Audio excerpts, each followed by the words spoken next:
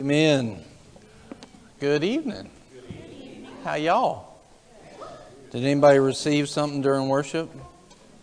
If you did, will you raise your hand real quick? What did you receive? Did anybody receive something worthy of testifying about?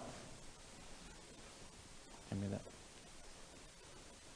So I will speak in the mic. Glory to God.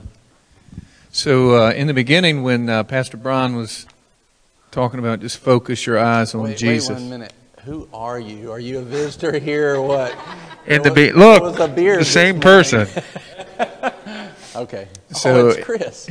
In the beginning, when Pastor Brian was talking about focusing your eyes on Christ alone, I had a really tough time doing that. And I just asked Judah, I said, when you think about Jesus, I said, how do you see him? And he goes, well, I see him in white robes, shining. And I was thinking, that's not how I see Jesus. And I always see Jesus sitting in the fishing boat, like when he's been pushed out and he's like sitting in the boat teaching to the multitudes. That's how I always see That's how I always see Jesus. And I asked God, I said, God, why do I see Jesus that way? And he said, because you always relate to Jesus as a teacher. And I'm sure that when Judah thinks about Jesus, he thinks about the miraculous, the salvation, the purifying. It touched me because he revealed that to me. Amen. Amen. Anybody else during worship, something worthy of testifying about, or something the Lord did not just in worship but here real recently?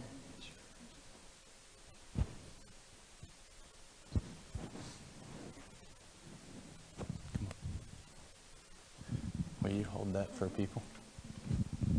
She'll hold it for you. Oh, okay. Thank you. This morning, or Friday, I was having problems with my sinuses and my left ear, so I asked Pastor to pray for me this morning. And the pressure and the problem I was having with my ear is gone. Glory to God. But also, during worship, the devil's been fighting me really bad. I know because I've been stepping up and asking God, where you want me. Place me where you want me. Let me do what you want me to do. I know the devil's fighting me because of that. So I just know something's fixing to happen. I don't know what, but it's fixing to happen. Amen. Because God loves you. Yeah. Amen. Anybody else? Come on, Justin.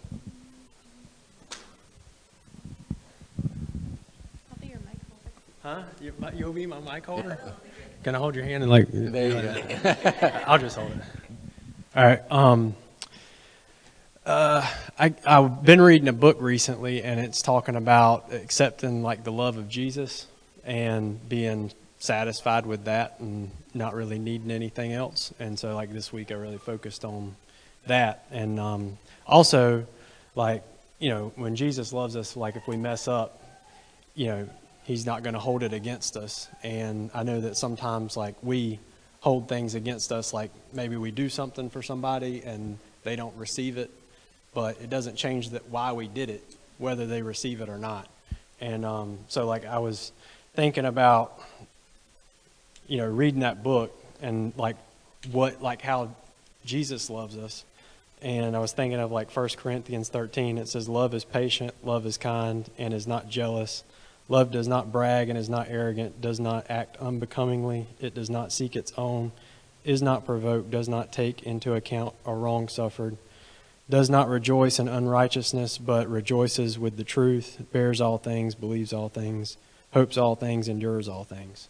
Amen. And so, like, I think right after you talked, like, I changed a way that I was thinking about something and realized that, like, it doesn't matter if I wanted to do something, like circumstances or whatever don't change the reason that I wanted to do it. So like I should just still do it even if it doesn't end up that way and not really feel just because it didn't turn out the reason I was going to do, or you know what I'm saying? Like if you're going to do something for somebody and maybe things change or whatever and they can't use it, there's no reason to be like aggravated about that. I mean, like, So it doesn't change why you were doing it. So anyways. Amen. Priscilla? Just as a note, no, we're not going to let you hold the mic from this point forward, okay?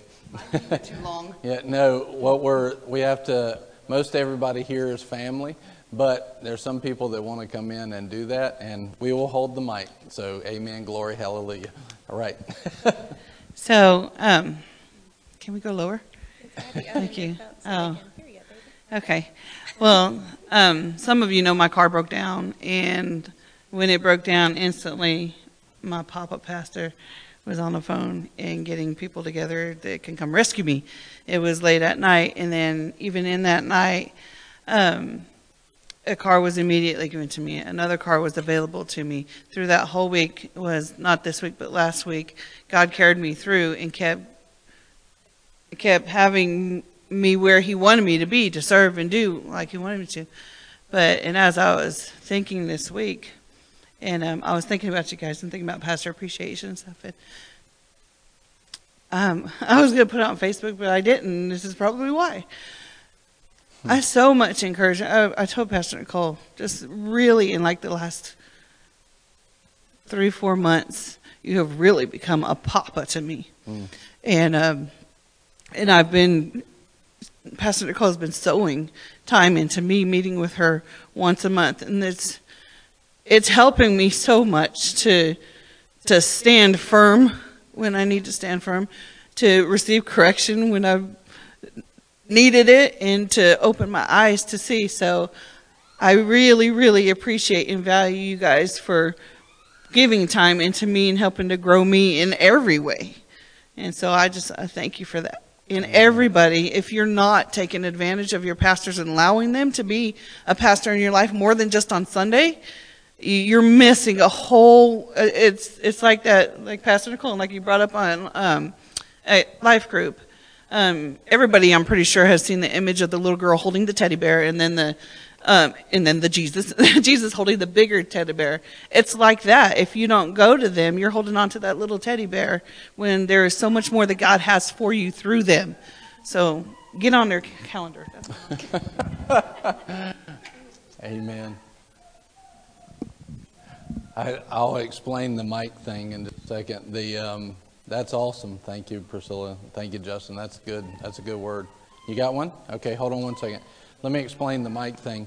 So as we grow, the Lord is going to be blessing, and more people are going to be coming, right? Well, the devil will also be sending people to hijack services, right?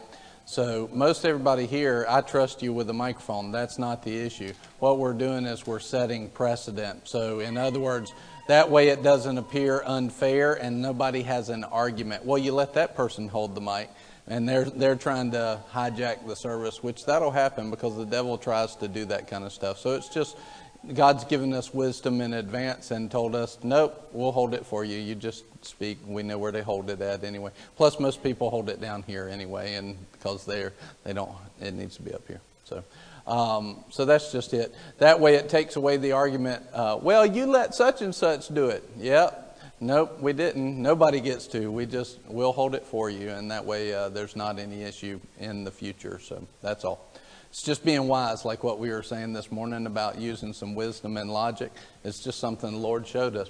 And He does that every now and then. He'll show us stuff that, doesn't the Word say that He will show us things to come? And doesn't He show us that He will expose the plans of the enemy? That's one of those plans that He's exposing now. Pretty much everybody here, we'd trust all of you pretty much. I don't know anybody that we wouldn't really trust in that. And a lot of it's by the Holy Spirit what to do and not. But by you working with us, it's kind of like when we do background checks, right? Everybody gets background check, even me, when they're working with, if they're a leader or they're working with youth or children, we all get background checks. That way nobody can say, well, they didn't have to do one. Nope, we all do it. We all do it voluntarily. We understand that people weren't always, Jesus freaks. We get that. we understand that, and we have mercy on that. We understand that people are coming from different backgrounds, and a lot of times they're freshly saved. And that means that they freshly weren't saved, right? It wasn't that long ago, and we're good with that. We understand that. We have mercy. But in order to stop any discussion or anything like that, we just all get them, and then we don't have to worry about it. So, amen? Amen. Yeah, come on up, Judah. So by you helping with that and submitting to that little kind of new rule, which we hadn't been doing up till now, by you doing that, it helps us as a ministry in the whole going from this point forward. So tell it. So today I found this penny that was on the coffee shelf, out there in the, the lobby. So I found this bent penny. It was out there all alone. No one was there around there, and so I picked it up and put it in my pocket. And when I came here right now, and when it was time for the Tyson offerings, I felt for my pockets and put that penny in there. How about that? That's awesome. I think it was a blessing of the Lord. Amen. Amen. That's awesome. Good job. God is so good, isn't He? He wanted you to have something. Amen. Ansley wants to testify. I heard, huh? Ansley wants to hijack the mic. Yeah. Did you hear what she said? She said Ansley wants to hijack the mic. Chris is like, Hello. So I heard that Children's Church was awesome this morning. Is that right? Yeah? Miss Deb? Was it good? What happened? Come here, tell me about it.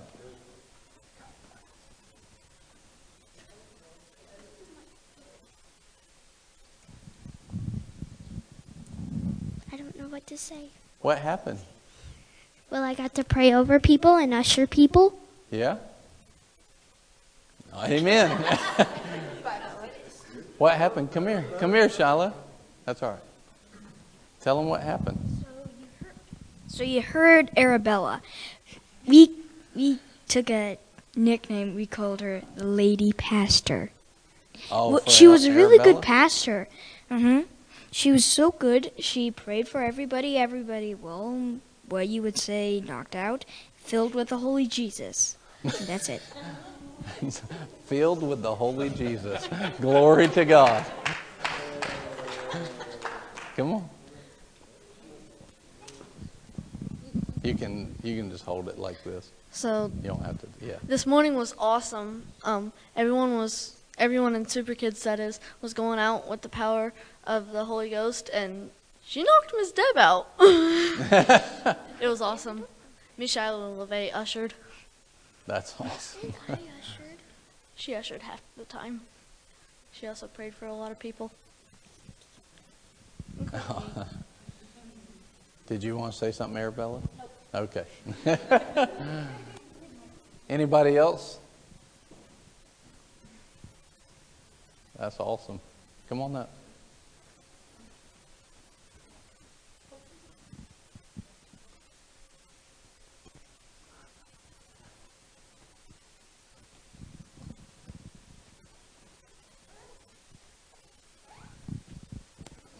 Okay, so our daughter Elena, when we had her 12-month checkup, our doctor diagnosed her with failure to thrive. And like back in January, she weighed like 10.5 pounds, and we were a little bit concerned. And we said, "Hey, is this something we need to be checking up on?" Doctor said, "No, it's fine." A couple months later, at her checkup, we said, "Hey, something we need to be concerned about?" And it's like, doctor said, "No, it's fine." At the 12-month checkup, from January to July, she had gained 2 pounds. And the doctor just goes into this panic, like, "Oh my gosh, we got it could be celiac, it could be this, and it could be this, and it could be the." Well, we've been telling you this. So, she goes just kind of this panic mode. She wants to get, she gets her appointments with this specialist and this specialist. And first of all, we very quickly got appointments with those specialists. One that it takes like months to get, when it takes like months to get appointments, they said, okay, we got you one for next week, and we got you one with this one for the week after. So that was one little bit of favor there. So we were able to get appointments very quickly.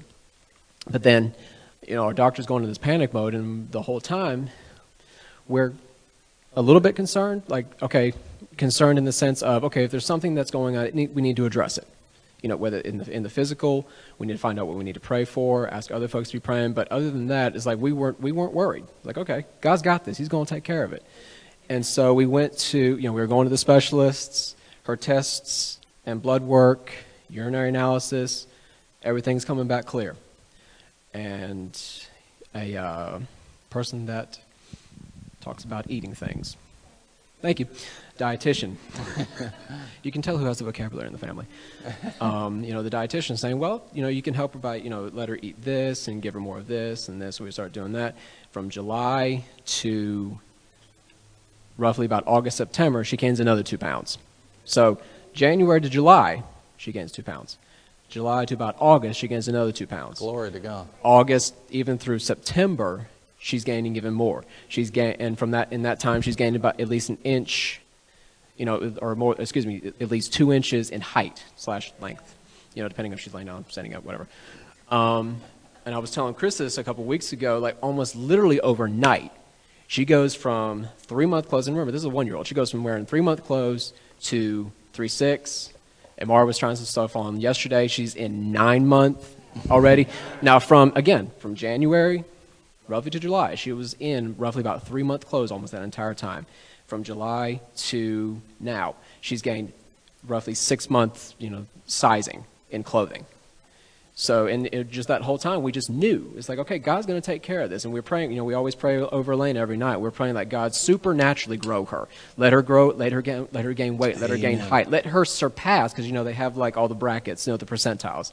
Let her surpass what her percentile is supposed to be for this age, and just go above and beyond what anyone even thinks. And he's been doing that. So, yeah, that's it. Hallelujah. Amen. We had another couple of testimonies. You can turn to 2 Corinthians 4, around 18. We had Stephen, come on up here. Welcome. Yeah, come on up here. Yeah. We just had to talk about the mic, so don't try to grab it, okay? So I was just, hello. Hello, sir. I have something for you. That's yours. Thank you. Yes. Oh, thank you. Yeah, you're welcome. Awesome. Yeah, amen. I was just going to tell about the testimony. We had a couple of testimonies this week, but one of the things that happened was we had somebody that asked for prayer, and we have to get used to God's normal. And we have to be very unused to the world's normal or the devil's normal, okay? If you're used to the world's normal, then you'll just go through life and you'll think that attacks are normal. And you think that the results of the attacks are normal.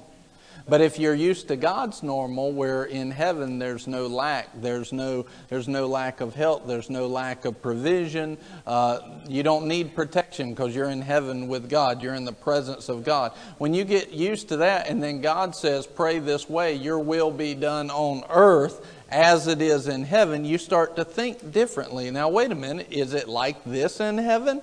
And so earlier, and if it's not like that in heaven, then in the name of Jesus, change. Situation, change. And when you take that on as a normal, all of a sudden when the devil tries to put in something that's the world's normal, but outside of God's normal, then what happens? You're like, wait a minute, this is counterfeit, this doesn't belong here. This is illegal, this is not right.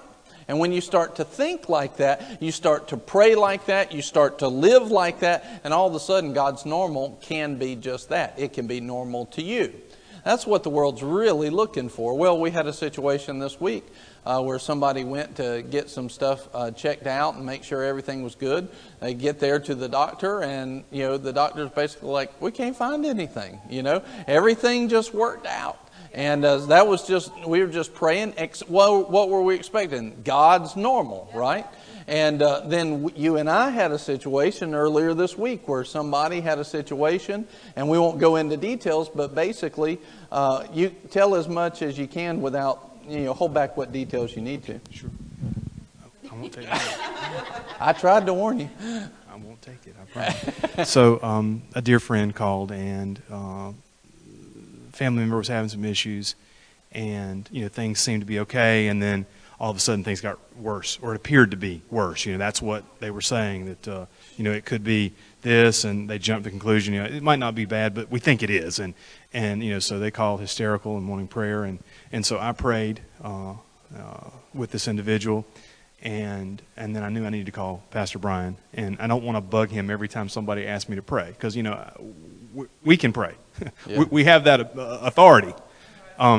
But in this particular instance, I knew that I needed to call him. And so we prayed together. And the thing that was a concern was a brain tumor.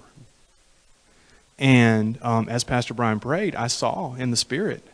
And I know that sounds weird, but I did. I saw it. And with my eyes closed, I saw, a brain, and I saw the thing that shouldn't be there coming out, like physically being removed as he prayed.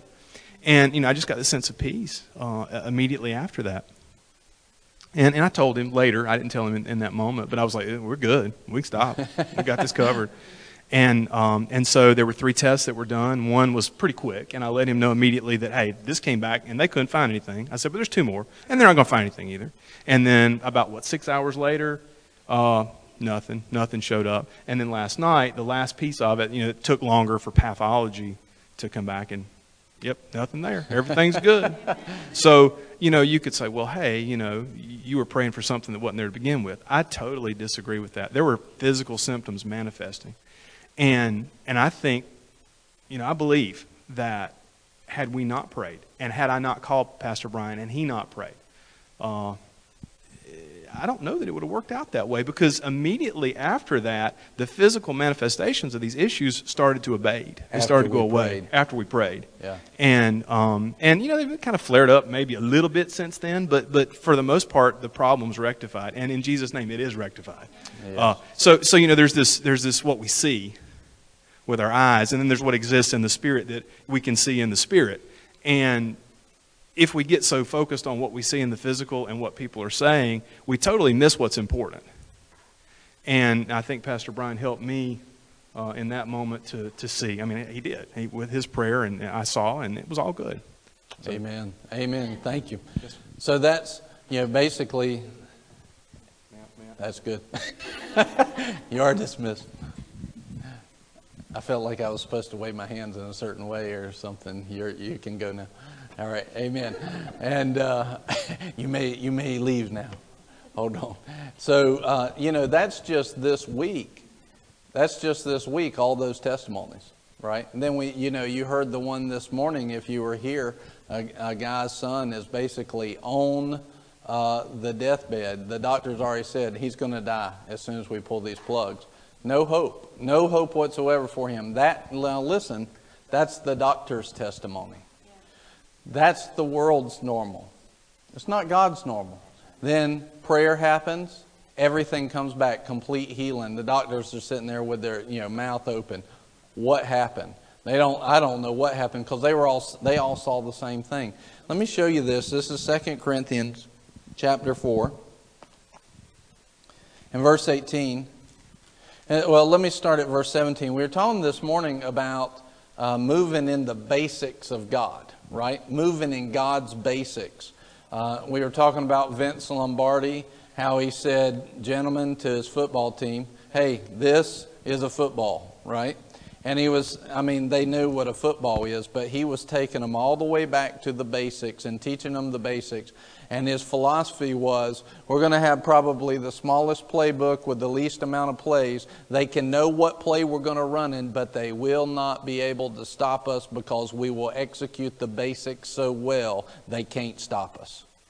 So if, as a Christian, we will learn the basics and we will learn how to operate in these things, all of a sudden what will happen is the devil can know what scripture you're going to pull out on his tail, and he has nothing he can do to stop you. Now, he'll try to throw stuff at you. He'll try to run some bad plays to steal, kill, and destroy from you, but he can't stop you because all power and authority was given to Jesus. How much did that leave for the devil? Like I'm helping, see? None. Yeah, it left none for him. All power was in Jesus, and then Jesus took that and he transferred it and said, here's your power. It's yours. Go therefore. Heal the sick. Lay hands on the sick. Raise the dead.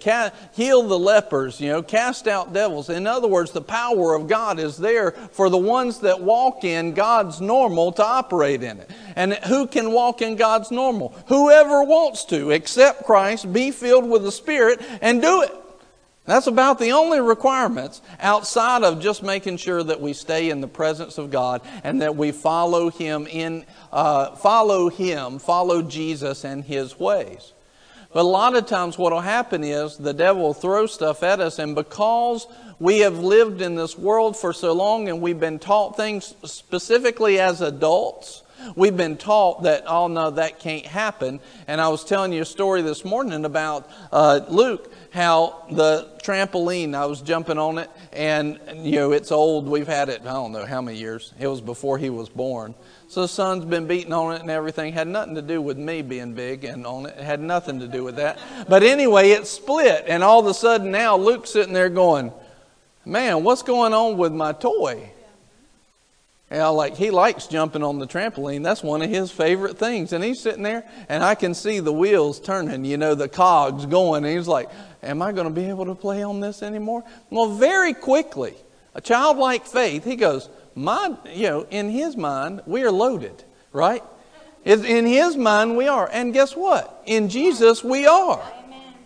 Why? Because all we got to do is ask the Lord, just bless this in Jesus' name. That's all there is. When we understand, when we start thinking like a kid, that's all there is to it. But the problem is, as adults, a lot of time, the world, the corrupted world, has taught us to look at the wrong things. And so we start employing logic. We start doing all these things that the world does instead of looking to Daddy going, what do you do? And like in that situation, he looks at me, he's like, it'll be okay. We're like, buddy, it'll be okay. He's like, I know, you can just buy me a new one. Like it was already solved in his mind. He's like, and I was like, well, that's real nice. And then it was like, how do you get on to that? All he's doing is being like what I should be with my daddy. All he's doing. And so he's saying, look, I know you got this. This thing's going to be replaced in no time. He doesn't realize I actually got to measure it and get on somewhere, Amazon, and then take it apart and put it back. He doesn't think about all that stuff, but I do, right? So it might take a little bit longer than it does for God to get something to me, in this case for him. But as far as childlike faith goes, he's there. And I'm thinking, he's like, oh, you'll handle it. And as a parent, we want to go, oh, I'll handle it, huh? You want to give me the money and everything? Whoa. Who taught you that? Yep. Who taught you that? A corrupted world where that's normal? Now, wait a minute. See, that's just it. We got to get into this word more. We got to understand God can do things in so many different ways, and we got to start getting some of our adult logic out of the way and go to some childlike faith that says, my God is a good Father. My God is a good and loving Father. And this thing is nothing to Him. This broken down car, it's nothing for God to replace that. This hint of hey, there's going to be a problem over here, that's nothing for God. It's nothing for Him. The Word says this, is His arm shortened, that He can't reach you, that He can't touch you? You think God's got Tyrannosaurus Rex disease? Oh, I'm sorry, I would help you, but I can't reach you. Barrett's face was awesome. God doesn't have a problem reaching out and touching you. He does not. We need to pray for some Tyrannosaurs. Like, Lord, grow their arms out. They're picked on all the time.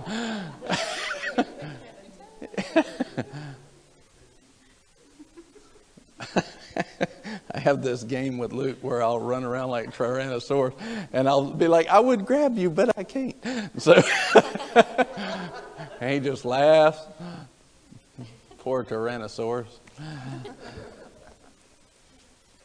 We've got to get used to God's normal. We've got to let God be God in our lives. What does that mean? That means we got to start thinking the way He thinks. We got to see things the way that He sees them. Does He see you as having a problem? Everybody think right now about what's been bugging you. If you could ask the Lord right now for one thing, think about what that is. You got it? If you got it, raise your hand.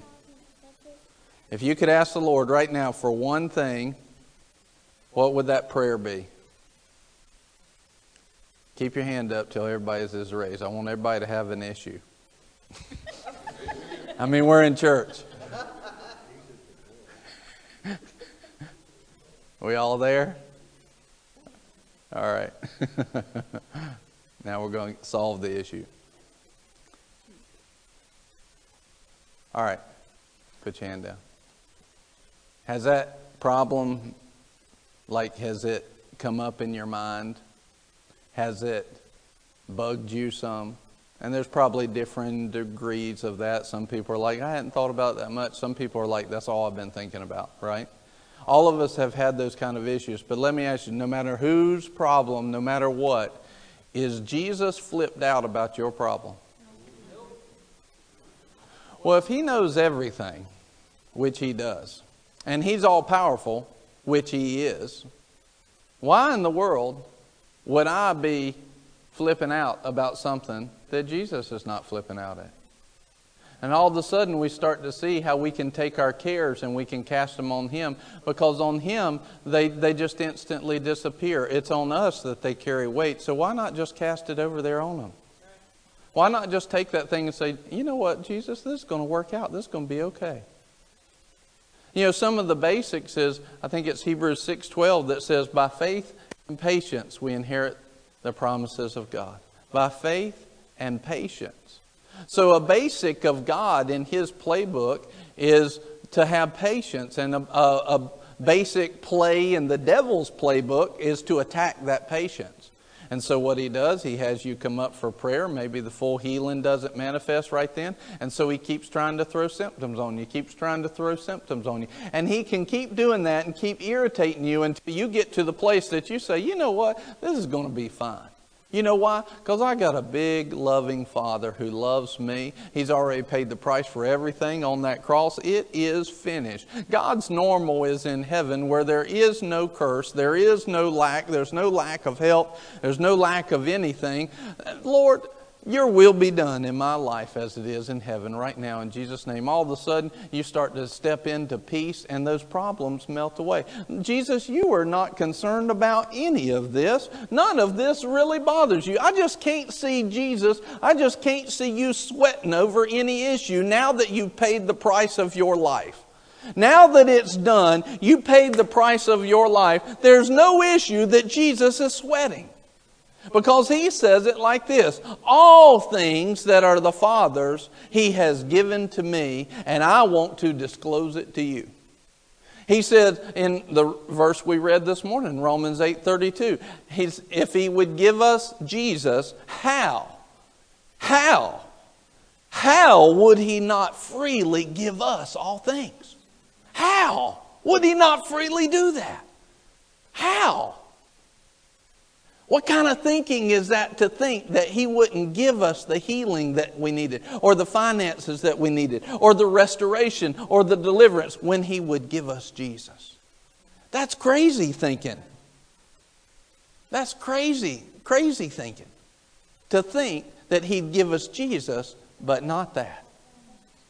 That's a real lack of understanding of our Father. And you know what? That's really been the issue in the church, in the American church. And that's what we want to correct in our own lives first, but then also overflow it. He says that my people are destroyed for a lack of knowledge. My people are going into captivity for a lack of understanding.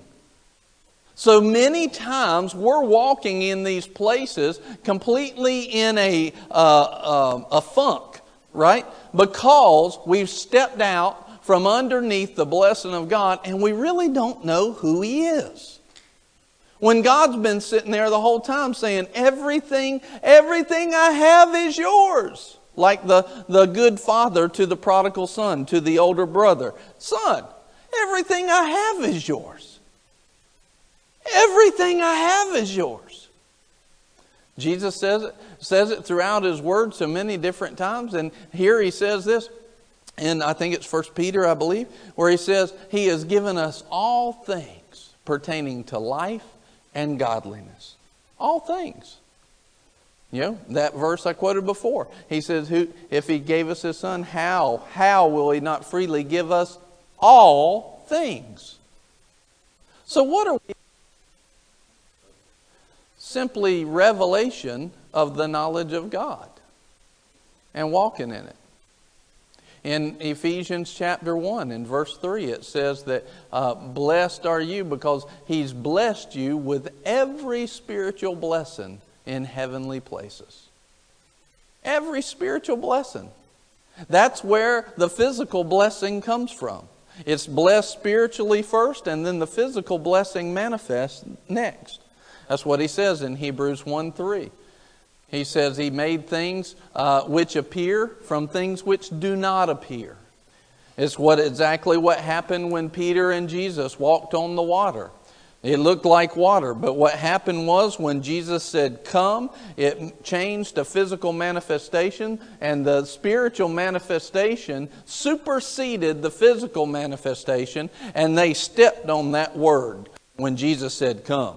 Like, come here. They stepped on that, and physically they were okay because spiritually they had been given the blessing of the command, come. That's how it works. Spiritually, there was a blessing poured out on the earth, and then God said, let there be light, and there was light. Let there be, let there be, let there be, and there was. In other words, it's all these things about the goodness of God, and God spoke them because He had blessed them spiritually, then He spoke them, and that brought it into manifestation. So a lot of times what we're missing is not the actual blessing. We're just not walking in the blessing that's already been given. The other day we were talking about Stephen got a book for his birthday. It was by Bill Winston, and it says this, that God has already done all He's ever going to do about your situation. Now, if you don't understand why He's saying that, then you can kind of get bent on that. You know, what? God's not going to help me? No, that's not. He's already helped you. Just like it says in 1 Peter 2:24, it says, by His stripes we were healed. Well, if we were healed, then how come I'm not healed now? That's a great question. Let's look at that. The reason why we're not healed now is because we don't have revelation knowledge that that's what He actually wants to do, because we've been taught the world's knowledge and the world's normal and not God's normal.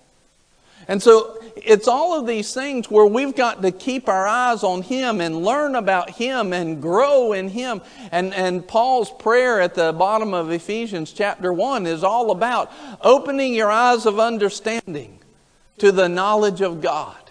I pray that your eyes would be opened, that your eyes of your heart would be enlightened, it says in the King James. Why? So that you would start to see what your inheritance is in the saints. And what kind of inheritance are we looking at? One that only is matched by the power of the resurrection. The resurrection power of God is your inheritance. Not the pastors only, not the preachers only, every believer. This is normal to God. Are you at 2 Corinthians 4 yet? It says this. See, we've got to walk in the basics of God, and we've got to understand that God loves us no matter what we face, no matter what we come across. We've got to understand that God loves us, and He wants to move on us. It says this in verse 17, for momentary light affliction is producing for us an eternal weight of glory far beyond all comparison. while we look not at the things which are seen, but at the things which are not seen.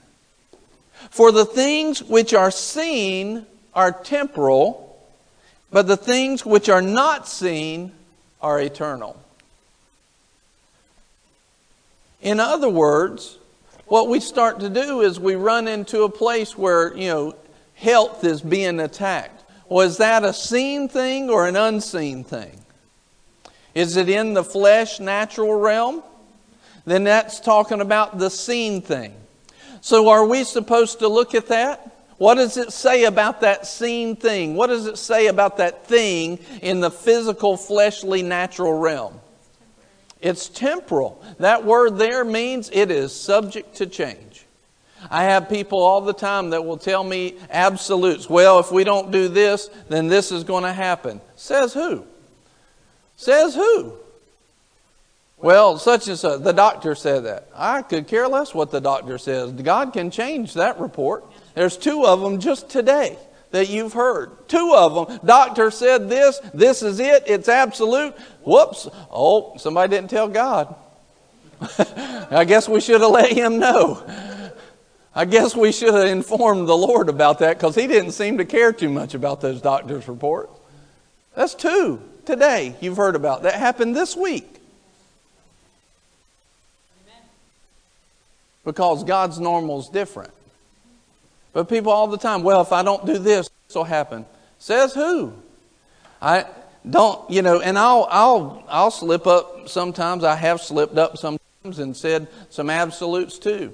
If you hear me say it, you have right to say, what you talking about, Pastor? Because if I say that, hey, if we don't do this, this is going to happen, that's not necessarily true.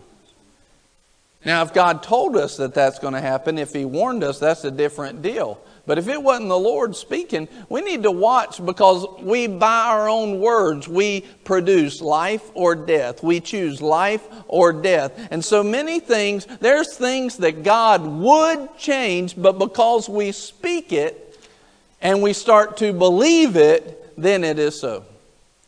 But His Word right there says the things that are seen are temporal. They are subject to change. If I need something to change, matter of fact, I was thinking about Jonathan Shuttlesworth. He was up at a city. He was going to do a festival of life. And basically they were getting ready to... just really bless a neighborhood and pour out and give to them, give them the Word, give them supplies, school supplies, all kinds of stuff, and really serve the community. So they get up there, and there's some government official that doesn't like what they're doing, probably because they're carrying a spirit that's different than the one that's in Jonathan, the evangelist. And all of a sudden, this government official is like, nope. And this is going to cost you $60,000 or $40,000, some huge. It was supposed to only be like $2,000 or $3,000, something like that. It ends up being like 10 times that amount. 40, thank you. And he's like, whoa. Well, there's a couple of ways that God can handle a situation like that. I mean, He can either zap that guy off the face of the earth, or, which sometimes we want that to happen, but we'll ask for forgiveness later.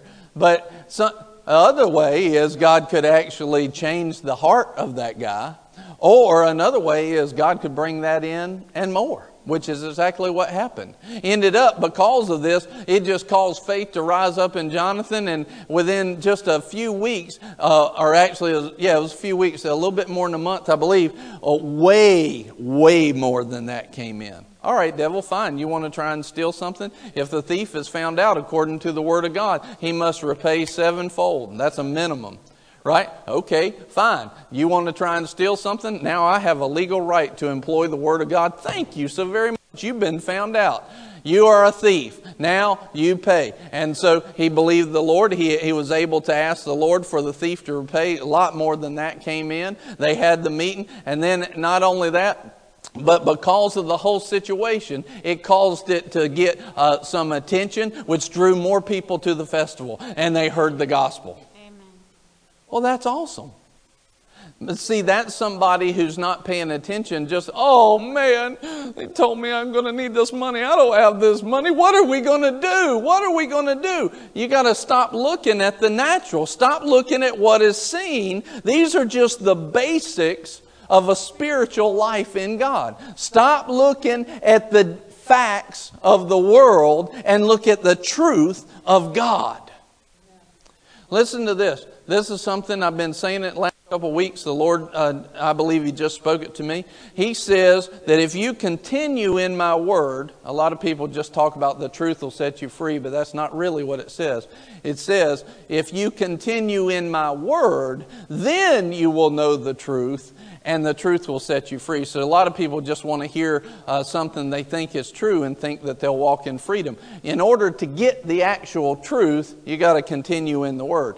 All right? So if you continue in the Word, then you'll know the truth, and then the truth will set you free. There's a difference between facts and truth. Truth will set you free. Facts don't necessarily do that. It can be a fact. I mean, it depends on who you're talking about, but if it's 90 degrees, right, the fact could be it's 90 degrees, but that does not bring freedom to me in Jesus' name. Maybe to Nicole. But freedom for me comes at around 60 to 70, which is not freedom for her, right? So those are both facts, right? All right. So, but truth, if it's really truth, it'll bring freedom, godly freedom in your life. So when he received that report that, hey, it's going to cost you this much money and it's to have this festival, was that a fact or was it truth? That was a fact. But the truth is, my God shall supply all my need according to His riches and glory. Now that's truth, and that brought a freedom. Right? What was happening was just a fact. But see, that's where a believer will step into being more than a conqueror. That's where a believer will step into being an overcomer by the blood of the Lamb and the word of their testimony, and they love not their lives to the death. That's when a believer starts to say, man, this is gonna work out. Because I'm not looking at the fact, I'm not looking at the seen, I'm looking at the unseen. I'm looking at what I can't see with these physical eyes. I'm looking at the promise of God. I'm looking at what God's bringing, and He's going to bring some truth, and the truth is going to set us free. Amen? I want to look at this real quick. Because how many of you have ever gone through some stuff and it's hurt you? Physical, emotional, right? How many has ever gone through something that you consider pretty heavy? Most everybody.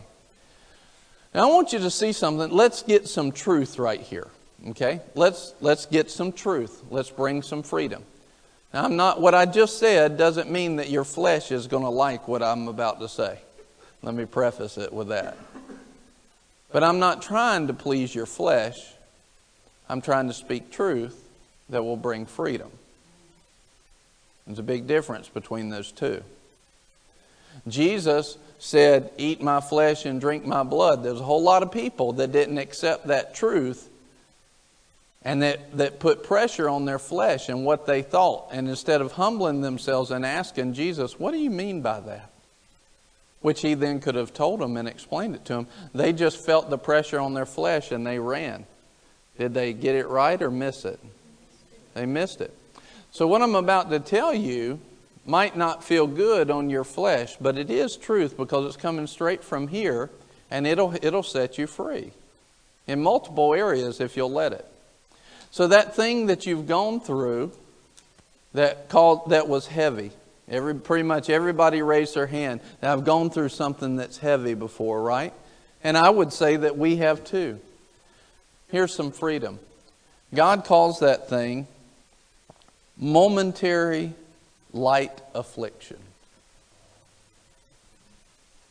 While you call it heavy, and we would have called that heavy as well, God says momentary light affliction. Now, I don't know about you, but I've been in some situations that did not feel momentary, and they did not feel light. So now we ask the question, who's telling the truth? Is it my thinking, or is it God? Now we know the answer to say in here, but would we agree on the outside? See, a lot of times when we're in the middle of what we would call heavy, if somebody came up and said, that's just a momentary light affliction, we'd be like, you ungrateful, you've got such a lack of compassion. I thought you were a Christian. Yeah, where's your mercy? Where's your sympathy? Where's your empathy? Well, maybe I'm giving you the best thing that I can ever give you. That's right. In other words, there's a difference between what you're feeling and what's actually happening. That's the difference. But the difference is, where's our eyes set? Are our eyes set on the things that are seen or set on the things that are unseen? Are they set on the things that are seen or the things that are unseen? There was a period of time, I kind of like this story, Nicole doesn't, but actually she does now, but right now she's just wondering what in the world is he about to tell you. All right, so there was a period of time where she was having a situation and she was, I forget exactly what was going on, she can probably tell you. But I remember she was having a situation and the Holy Spirit just told me to tell her, you just need to get over that. Yeah, all the husbands are like, beep, beep, beep. And she was not happy with me for a few minutes. Maybe a few days, weeks, months. It was just a little bit. But she was not happy with me. But then she'll tell you that was the best thing you could have ever said to me. Why? Because I gave her some truth. Men, I do not recommend doing that on a regular basis. This is a word of wisdom right here. This is a gift of the Spirit. Don't do that unless you've heard from the Holy Ghost. Amen. Word of wisdom. Yeah, it'd be good to confirm it too. Get some confirmation before you go throwing that stuff out there. Anyway, when I told her that, she recognized she heard the voice of her father in that, the voice of a loving father, loving God saying, he's right, you need to get over that. And when she recognized that as truth, she dropped the whatever it was, offense or whatever, she immediately dropped it and stepped into freedom. That's what happened. So a lot of times what we need to do is we need to drop the feeling. I see this all the time. Man, I just got the teach on tonight. It was here this morning too. I see this a lot. Is you ever see somebody who's lost a loved one and they start grieving, right? And they'll grieve. Well, is the Lord in the grieving? I mean, we have a whole bunch of psychology today. We have a bunch of psychology that tells you that grieving is healthy, right? But what does the truth say about it?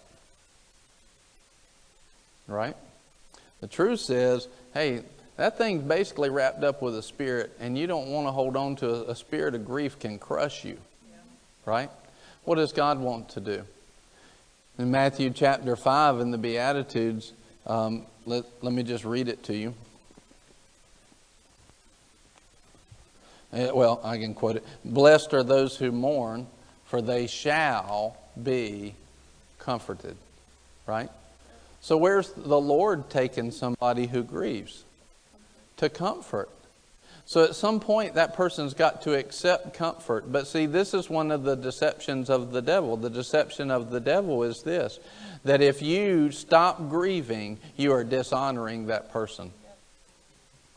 You see the deception? And so they think if they let go of the pain, that somehow they're dishonoring that person. And it's a deception. In other words, the devil has deceived them into holding on to pain. But I can tell you, that person, if they passed away, they're in one of two places. And it doesn't matter which place that they are, whether they're in heaven or they're in hell. I promise you, the best thing that they would want you to do is let go of anything that is not of God. And that pain is not of God. It's a part of the curse. It's a part of a cursed world, and that's what you have a Redeemer for. That person would want you to be redeemed and receive the comfort of the Lord. Amen? But see, some people you would tell that to, and they would just get really angry with you because you're telling them to let go of the thing that they found their identity in. And this is the issue. We got to find our identity in Jesus. Stop setting our sight on things of the flesh and set our things on the things that are unseen, on the love of God. Is this helping somebody? I can feel the anointing on that for people that are listening to it. We've got to understand, I want to go back to this. He says your momentary light affliction. What if somebody, think about that for a second, when you were going through that heavy thing? When you were going through that heavy thing in your life, if somebody came up to you and said, "Oh, that's nothing. It's just momentary light affliction." How'd you feel towards that person right then? Who would be right? They would. They're lining up with Scripture. So why is it that we would have that initial emotional reaction towards them? Because the world has taught us it's normal. How dare you tell me this is momentary and light? I dare tell you because that's what Jesus said. That's what the Word says. Now that doesn't mean that you're supposed to have, in other words, how many of y'all have been in a heavy situation and I've walked up to you and said, "Oh, that's just momentary and light." How many times has that happened? No, because there's also the wisdom of the Holy Spirit. He'll open up the door to minister that in the proper way. But what I'm trying to point out here, so many times we have our eyes on the flesh and not on the solution. We have our eyes on the heavy and not on the easy and light. So let's turn to Matthew chapter 11.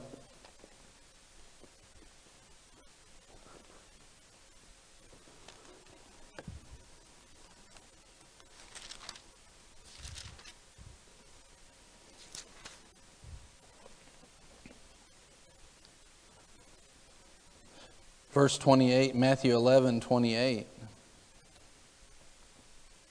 It says, "Come to me, all who are weary and heavy laden, and I will give you rest." Now right there, I want you to notice something. Doesn't Jesus recognize that there will be those who are weary and heavy laden? So He recognizes that people will be outside of comfort and under pressure. But He also offers them a solution. He says, "Come to me, all you who are weary and heavy laden, and I will give you rest." This is a promise. So if we are weary and heavy laden and we go to God, should we or should we not expect to be given rest? Now, if we have a true expectation, is it going to happen or do we hope so? It's going to happen if we truly believe Him at His Word. Now, if we really didn't believe His Word, we'll be like, well, we'll give it a shot. And that's where a lot of the church has been. Well, we'll give it a shot. Maybe it'll work, maybe it won't, but I'll go up for prayer. Well, that's not faith. That's not believing in His Word. That's not believing that He is trustworthy. That's not believing. See, we shouldn't be talking in absolutes a whole lot, but Jesus and God can talk in them all they want to. And this is one where He said, "Come to me, I will give you rest." These are strong words. I will. I will. It's like the man that came up and he said, "If you'll heal me." He said, "If I will, I will. I will heal you." In other words, it's kind of like his question, and his question was questioning the character and nature of a loving Father. If I will, I will. What do you mean? Maybe this will work. It will work. I'll give you rest. He says, "Take my yoke upon you and learn from me, for I am gentle and humble in heart, and you will find rest for your souls. For my yoke is easy and my burden is light." My yoke is easy and my burden is light. Now, I want you to see something here. You remember in 1 Peter, and I think it's in Philippians as well, it talks about that grace and greater grace is given to what? The humble. Those who are proud, they walk in opposition to God. In other words, the way that they walk will set them in opposition. They'll be opposed. But the one that humbles himself, grace and greater grace will be given. This is what a lot of people miss. In the Gospels, one of the things that happened all the time was, and if you watch it, start watching it as you're reading through the Gospels and the life of Jesus, everybody that He helped in some way opened themselves up to Him and came to Him.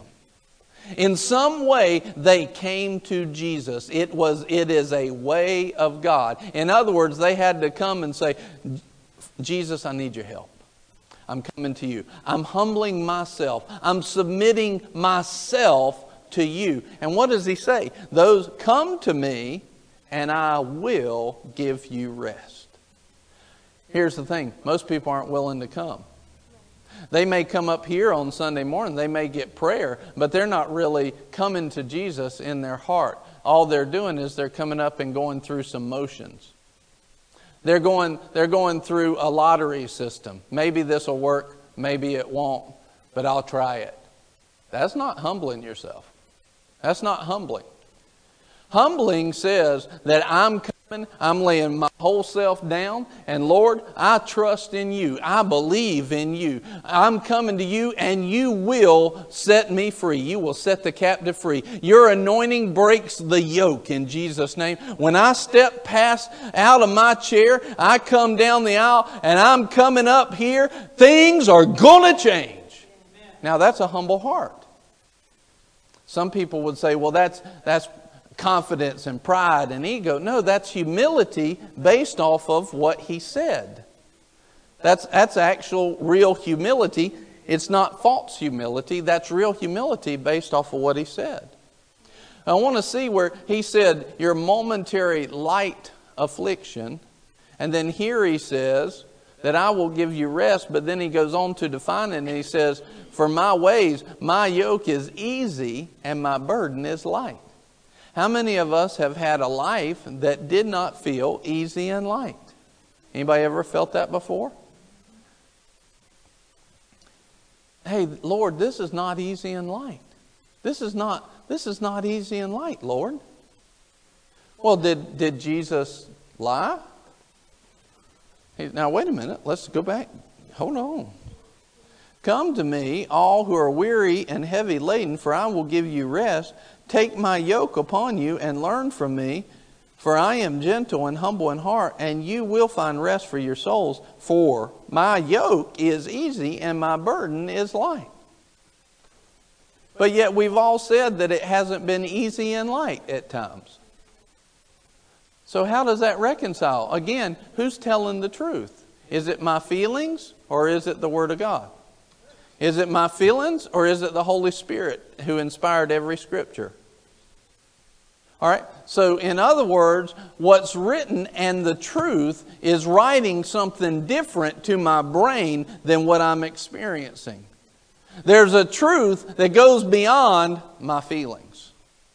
My feelings may be experiencing a fact, but there's a truth that supersedes that. His yoke is easy and light. Now, here's one of the things that we have to understand. Look at this. First of all, it says this. It says, come to me. How many people truly come to Him?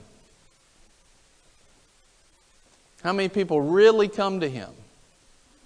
Let me give you a good example. You remember the 10 lepers? I was thinking, it was funny because I was telling Nicole the other day, we just did some stuff in the church where we gave away, we helped some people, right? And like monetarily that needed some help with some stuff. It was funny because there were 2 specifically in the past month that we helped, and neither one of them said thank you. And I was kind of, irritated about that, because they should say thank you, I think. That's what I would do. But they didn't.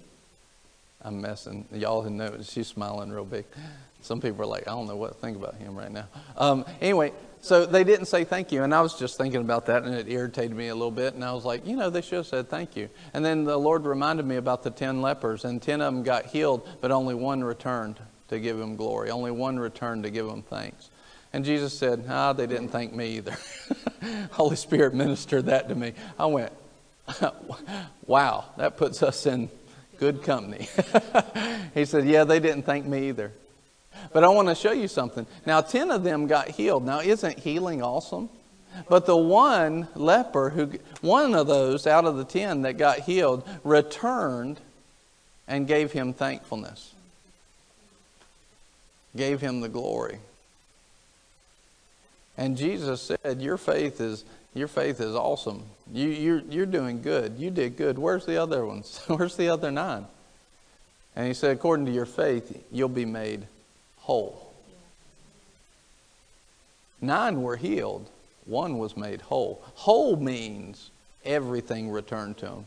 Leprosy is one of those that it eats up all the appendages and different things and fingers and noses and everything. That means when he spoke that, now look, is he speaking just like he just throwing words out there? Is Jesus just throwing words? No, Jesus wasn't just throwing words around. If he said you'll be made whole, there's the difference. They left, the leprosy stopped eating them.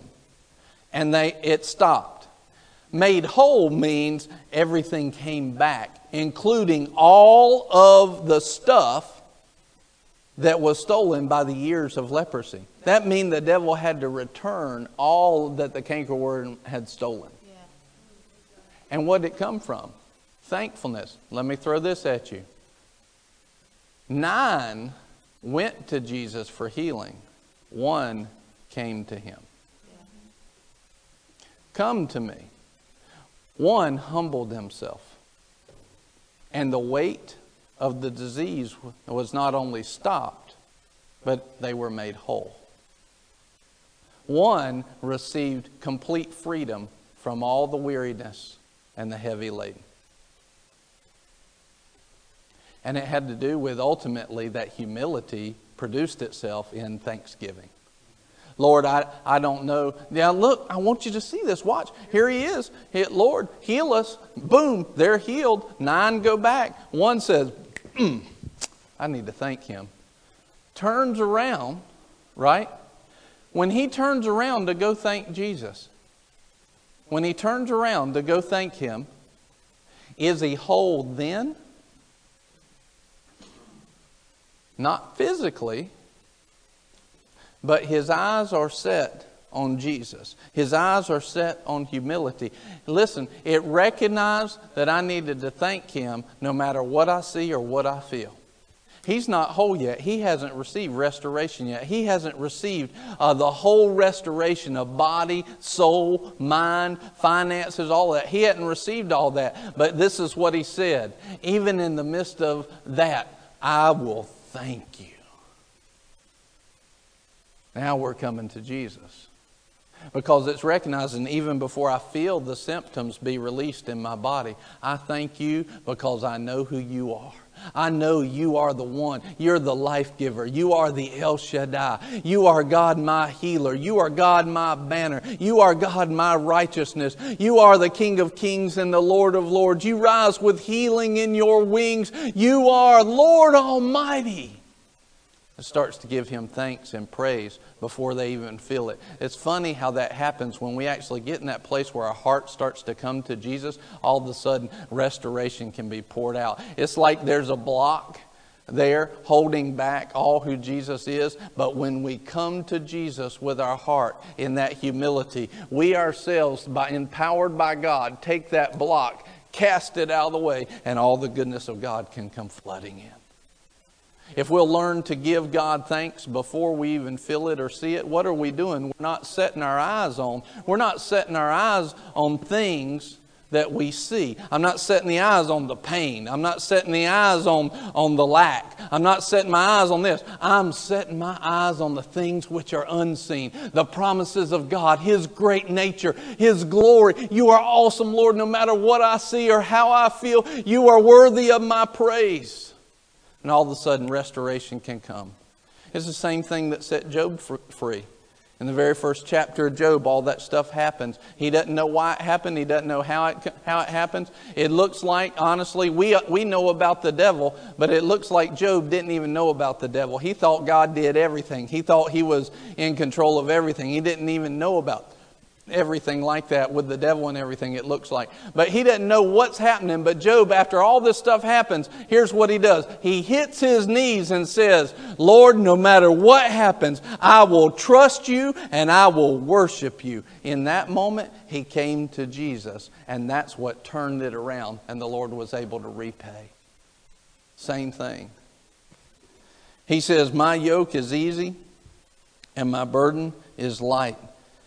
But before he says that, in other words, before he says that in verse 29, it says this, take my yoke upon you. So in order to walk in easy and light, the first thing you've got to do is you've got to actually come to Jesus. And then once you've come to Jesus, you've got to take His yoke on you. In other words, you need to do things the way that Jesus would do them. So all of a sudden, when we start to realize that my life is not easy and light, what does that mean? Generally, it means God does stuff differently than I do, and I've been walking in my ways instead of walking in His ways. I've taken the world's yoke on my shoulders, and I need to take His. Remember, our fight of faith is to enter into the rest of God. Lord, you're awesome. I praise you. I worship you. Lord, I just thank you. We just set our eyes on the things above. The Word says that when you pray in the Spirit, you do give thanks well. All of a sudden, we start giving thanks unto God.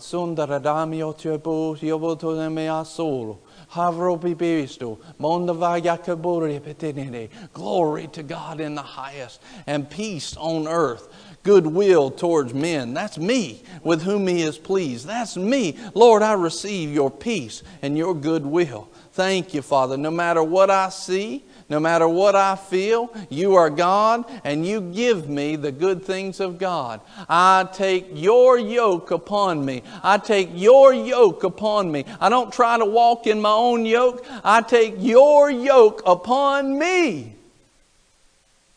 And all of a sudden things turn easy and light. I said this before, if it's not easy and light, and one of the best things that we can do, a lack of easy and light shows us the symptoms that we've got something where we are yoked with the wrong yoke. And so if we start to experience things and they're not easy and light, we should take that in humility and say, Lord, where am I being yoked at? What's wrongly yoked in my life? What's the issue? What's causing the weight and causing it to not be easy? But this is truth that will set us free. But we got to be willing to look at it. And that's what a humble heart does. It looks at it and says, where am I missing it? Where am I yoked with the wrong thing? Where am I unequally yoked, not in our marriage, but where am I unequally yoked with God? God's got this yoke, but I'm wearing this one. What am I doing that's causing this burden, that's causing this weight? Lord, help me to see it. Help me to move into easy and light.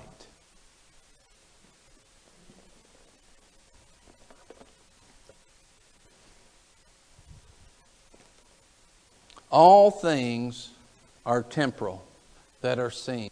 All things are subject to change.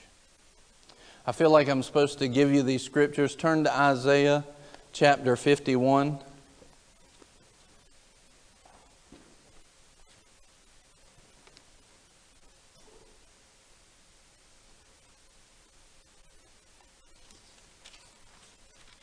It's funny, at the beginning of chapter 51, it says this in verse 1, Isaiah 51:1. Listen to me, you who pursue righteousness, who seek the Lord. Look to the rock from which you were hewn, and to the quarry from which you were dug. In other words, what's it saying right there again? It's saying, look to the way that Jesus does this. Look to the character and nature that He has in Him and put that same character and nature in you. Take His yoke upon you. Take His yoke. Then you turn over, these are the scriptures I wanted to give to you. In Isaiah now, Isaiah was a prophet. Woo-hoo. That's VeggieTales for anybody who didn't know. Isaiah was a prophet. Thank you. And he talks about Israel before it has a Messiah. And then over and around chapter 40 to 50-ish, around in that area, his prophecies start to turn. And they're definitely marked difference between the two. He starts talking about a children and a nation that has received a Savior, received the goodness of God. And what it's showing is showing before Christ and after Christ. And once you get over into chapters 50, 51 here, he's talking to the nation that would know God by accepting Christ. He's talking to you. And one of the things he says right here is this. This is in verse 22. All this time he's been talking about the things that would happen, good and bad, based off of this. But once he gets to the place where the people receive Jesus as their Savior, this is what he says. You want to talk about your Lord being good and being a loving Father. He says this, verse 22. Thus says the Lord even your God, who contends for His people. Behold, I have taken out of your hand the cup of reeling, the chalice of my anger. You will never drink it again. Never drink it again. I remember one time when I was reading this and I hit that verse. And how many people have heard that God is mad with you? God is judging the world. God is doing this and that and everything else. Anybody ever heard that? I remember one time when Justin and I first met, there was some guys out preaching on the corner, and they're like, they were preaching the judgment, man. You remember that? They were preaching the judgment. And he was like, something just doesn't feel right in my spirit about that. I'm like, good, that's the Holy Spirit telling you it ain't right. Why? And it's not that God doesn't have two sides. It's not like God has a split personality, but He's got the side of love, but in that same side of love, He is holy. And there is a holiness to go after Him. But as far as judgment and wrath goes, in Romans it says that His wrath is stored up. We are in a period of time where He promises right here that He will never pour out His cup of wrath on the people that will accept Christ, on the nation that will be saved by the Messiah. He will never, never again pour out His wrath. I remember I was reading that, and I felt wrongly about the same kind of preaching before, and the judgment, and God's doing this and God's doing that. And don't get me wrong, listen, there is already a judgment that's poured out on this earth that pre-exists before you were born, and you can either walk under God's hand and under His blessing, or by your own actions can step out from His hand and into the curse. Well, you don't want to do that. But if you are in Him and have the right to enter into Him and come under His hand, then you can stay there and you won't taste of His wrath and you won't taste of the judgment that's poured out anymore. But I remember reading this and He said, you will never, those are strong words, never taste of this cup of wrath, the cup of my anger again. I went, whoa! Did I just read what I thought I read? I read it, I poured it up again. I was like, behold, I've taken out of your hand the cup of reeling, the chalice of my anger. You will never drink it again. That means God is not looking to punish me. God's looking for a way to bless me. He's looking for a way to get His love on us. He's not looking for a way to keep you in that sickness to teach you something. He's looking for you to set your eyes on Him, to see that thing changing and change it. He's looking for His anger and His wrath to never touch you, for the judgment to never touch you, but He wants the blessing of God to give you life and life to the full till it overflows. And then if that wasn't enough, turn over to chapter 54.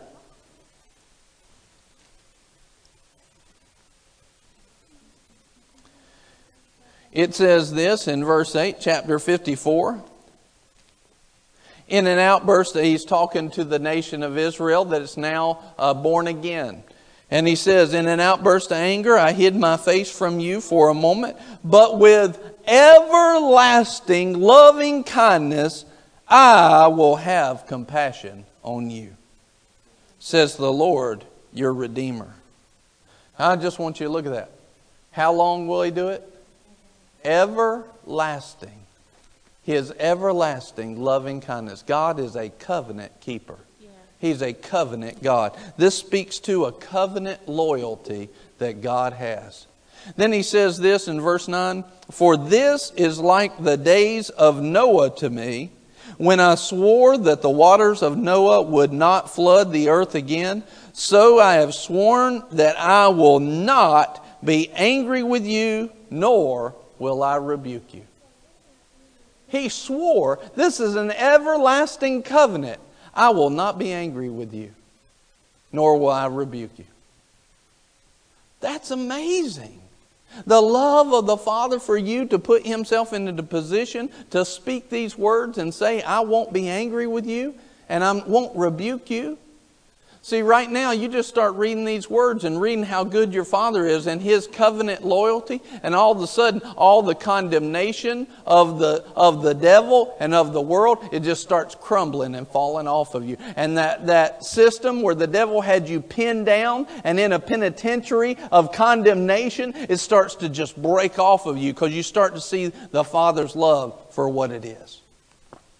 Over here he says in verse 14, he says, in righteousness you will be established. You will be far from oppression, for you will not fear. And from terror it will not come near you. Terror, it will not come near you. If anyone fiercely assails you, it will not be from me. It will not be. But whoever assails you will fall because of you. In other words, somebody tries to come against the anointing in you, they might try to touch you, but I'll be there to protect you. But I tell you this, because they tried to mess with you, that will be the end of them. In other words, you will be the one that brings that terrorist to an end. You'll be protected because of the blessing and the anointing on you, but you will be the one that brings that to an end. That's what that says. Right after that's where it says, verse 17, no weapon formed against you shall prosper. And every tongue that accuses you in judgment, you will condemn. And then look at this. This is the heritage of the servants of the Lord. This is the heritage. This is your inheritance by knowing Jesus and becoming His child. This is your inheritance, that you are kept from the evil one. And you will be one that brings about the blessing of God's goodness. And when people try to bring it up and try to bring terrorism, and I'm not just talking about today's version of terrorism, I'm talking about any kind of terror, any kind of fear, you will be the reason that fear, their reign of fear will come to an end because of the blessing in you. Our job is to be the light so much that we dispel darkness, that we drive it back, that we start walking in the true knowledge of God so that all of a sudden we start stepping into a place where God can do what God wants to do. If Christians were really being and walking in God's normal, there would be no terrorism on the planet. There wouldn't be. Why? Because these verses are true. But we haven't been walking with His yoke. We've been walking with what the world has given us as a yoke, and we've accepted pieces of God and pieces of the world. The majority of it, I would say, are pieces of the world. But it's time for us to shed the worldly yoke, set our eyes on the unseen things of God so that we can see His goodness and His mercy manifest. Last verse, Isaiah. Here he is. He prophesied these pieces. But I want to show you this. I think this is going to do something in you today. Isaiah 6.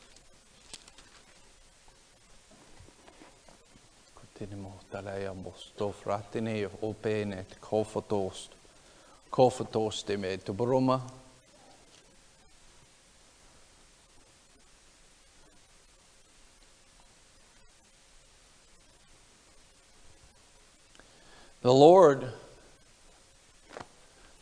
is talking to His church about holiness. He's talking to His church about righteousness. He's talking to His church about separating themselves from the darkness. He's talking to His church about separating themselves from the worldly yokes. He's talking to His church about stop going with the flow and go with God. He's talking to His church about getting real in their walk. And for those who are listening, they're hearing the cry of the Holy Spirit saying, come up higher, come up higher. I've got something for you. I've got a plan. I've got some good works for you. I've got some good deeds for you. I want you to be prepared. I want you to be willing. I want you to be empowered. I want you to be ready.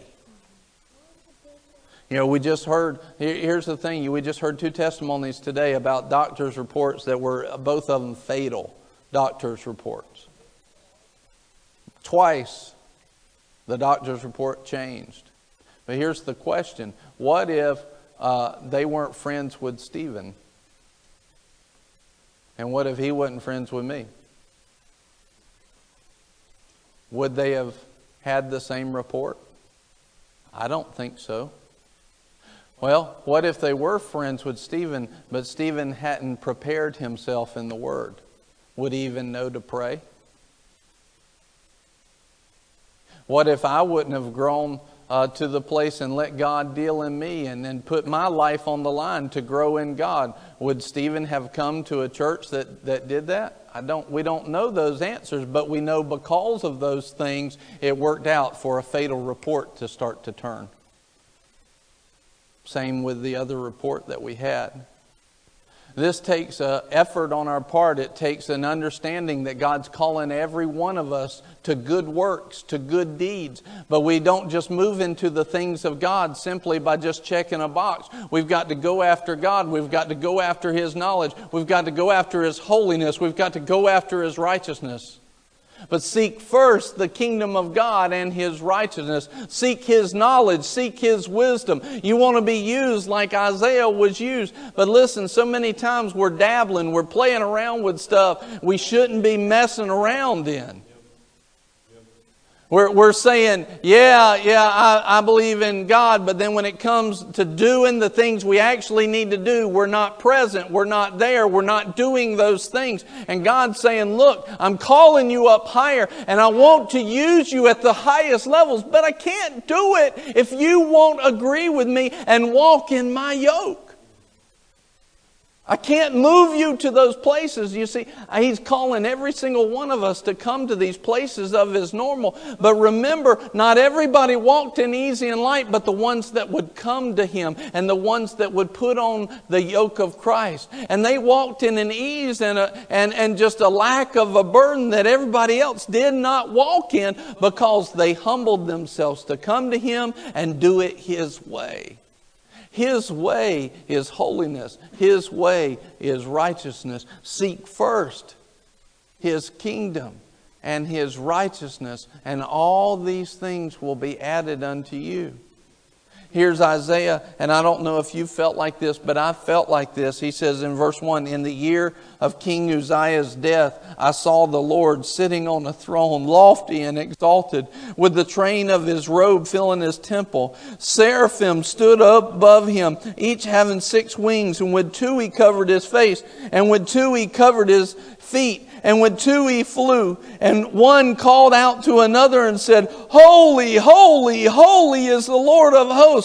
The whole earth is filled with His glory. And the foundations of the thresholds trembled at the voice of Him who called out, while the temple was filling with smoke. Then I said, Woe is me, for I am ruined, Because I'm a man of unclean lips, and I live among a people of unclean lips. For my eyes have seen the King, the Lord of hosts.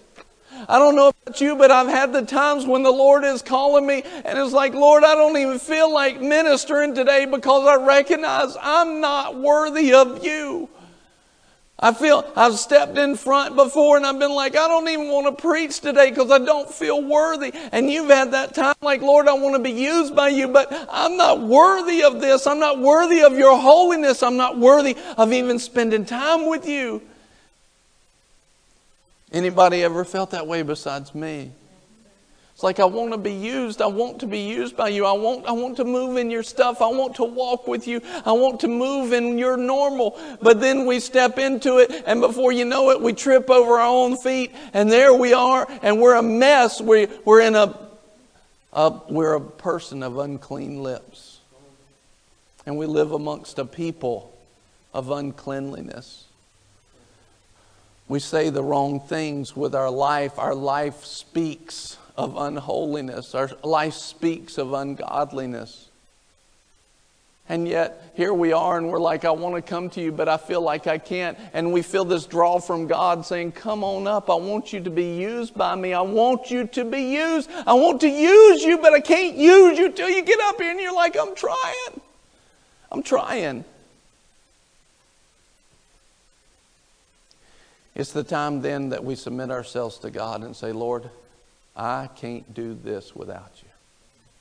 I want to be used by you. But I can't even get me clean. It's in that moment of humility that the Lord will do to you the same thing He does to Isaiah. And then one of the seraphim flew to me with a burning coal in his hand, which he had taken from the altar with tongs. And he touched my mouth with it and said, behold, this has touched your lips, and your iniquity is taken away, and your sin is forgiven. He says, look, I know that you've been a mess.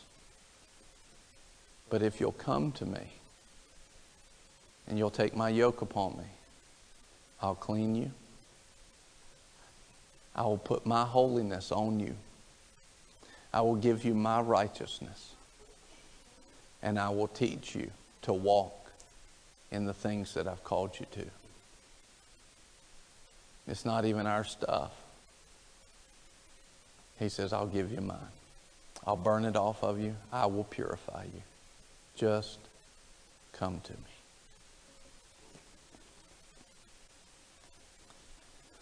Verse 8, and then I heard the voice of the Lord saying, whom shall I send, and who will go for us? And then I said, here am I, send me. So Isaiah went from the place of saying, oh God, I am a man of unclean lips, and I live in a people of unclean lips, to saying, here I am, send me. In a moment like that, because he allowed the Lord to do in his life what the Lord wanted to do. Patty, will you head up there? So right now I want you to stand.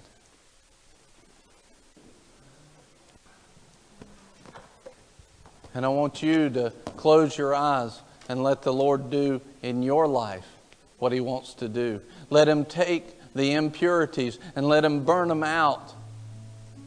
And let Him give you His holiness, and let Him give you His righteousness, and let Him set you on fire so that you can be used, so that the things that are unseen can become made manifest in the lives of the people that only have their eyes on the seen, and you can be the light that God's called you to be.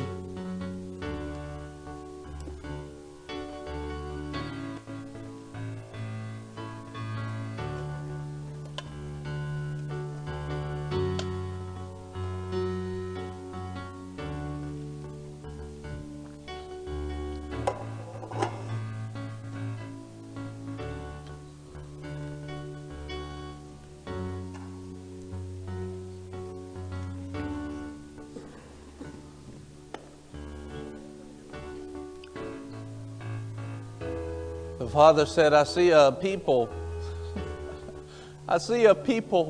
of unclean lips. I see a people who are not worthy of me, even my enemies. I see a people whose righteousness is as filthy rags, who have no holiness, no separation of the good from the bad. They have nothing worthy. What they try to bring to me is filth, and they think it's clean. They think it's clean, and it's filth.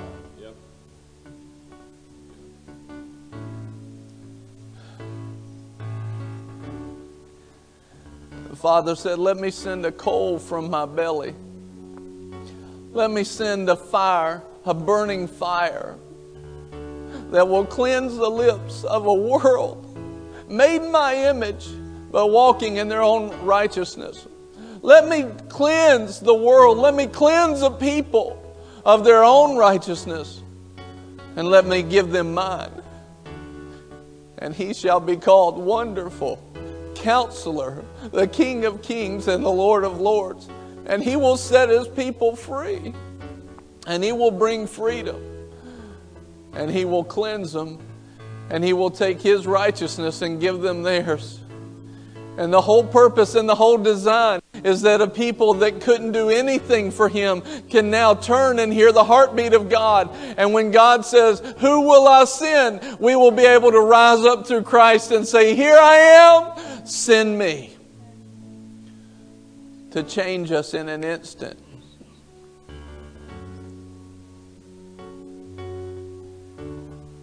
And so he sent that coal from his belly. His name was Jesus. And he broke his body. He gave his body. And he shed his blood. And as we grab the horns of that altar, doused in the sacrifice of the blood of the Lamb, and we receive, where the body was broken, we receive wholeness. In the body and the blood of Christ. He becomes the manifestation of Jehovah Sidkenu, Jehovah our righteousness. And we become a people worthy of carrying a cry of God's love, a cry of God's normal to the world. Here we are, Lord. Send us. Just pray this with me. Just say, Father, right now, Jesus Christ is the Lord of my life. He died for me. He took my sin on Him. He took my unrighteousness and put it on His shoulders. And the weight of that sin took Him into death, hell, and the grave. And the love of a Father and the faith of Christ brought Him back to life. And when He raised up from that grave, He brought me up with Him. And He raised me up and seated me, now righteous, in heavenly places, seated with Christ, all things under our feet. Whole, new, righteous, empowered. Father, we receive it as true today. Fill us. Say that. Fill us with the Holy Spirit. Overflow us with the Spirit of power, Spirit of love, and the Spirit of a sound mind. Give us your holiness to walk in the consuming fire of God and become carriers of the fire and the glory and the love of God. In Jesus' name. And just keep your eyes closed. and take a moment to remember the cost of making you clean. You didn't pay it, but Jesus did. And the best thing you can do is step into the freedom of the truth. That I'm not a sinner anymore. I'm completely saved by grace.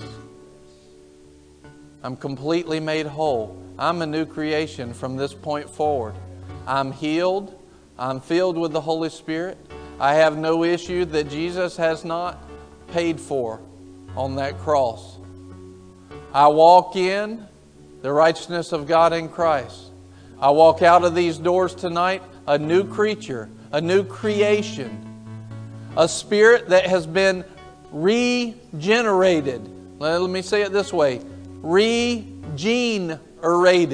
He's recreated you and given you the genes of a holy Savior, and He's made you in that image and that likeness. You are no longer the same. Just say this with me. Tonight, I walk out in total freedom of the truth.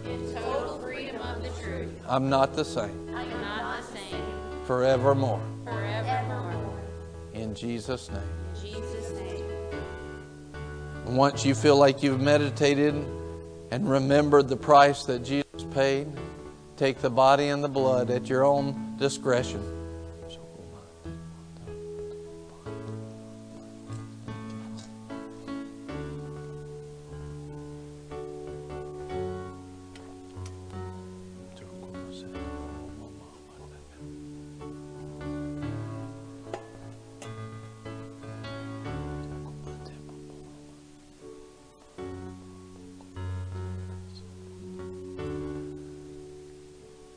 As you remember the body and the blood, remember the price, and remember the result of a people made whole and a people made new. A people made whole and a people made new. I'm a person made whole and a person made new. I'm a person made whole and a person made new in the righteousness and the holiness of God. You are a person made whole and a person made new. You are a person made whole and a person made new. It's who you are. It's the love of a Father that won't turn one variation to the right or to the left. It's the love of the Father that would not leave you when He easily could have. It's the character and nature of a loving Father and received as a faithful child. Lord, You be that loving Father. We'll be the loving children. And we will be the brothers and sisters of Christ, the body of God in this world, the body of Christ in this world. He was the firstborn of many. Lord, we'll be the many. We'll be the many. We'll be the many.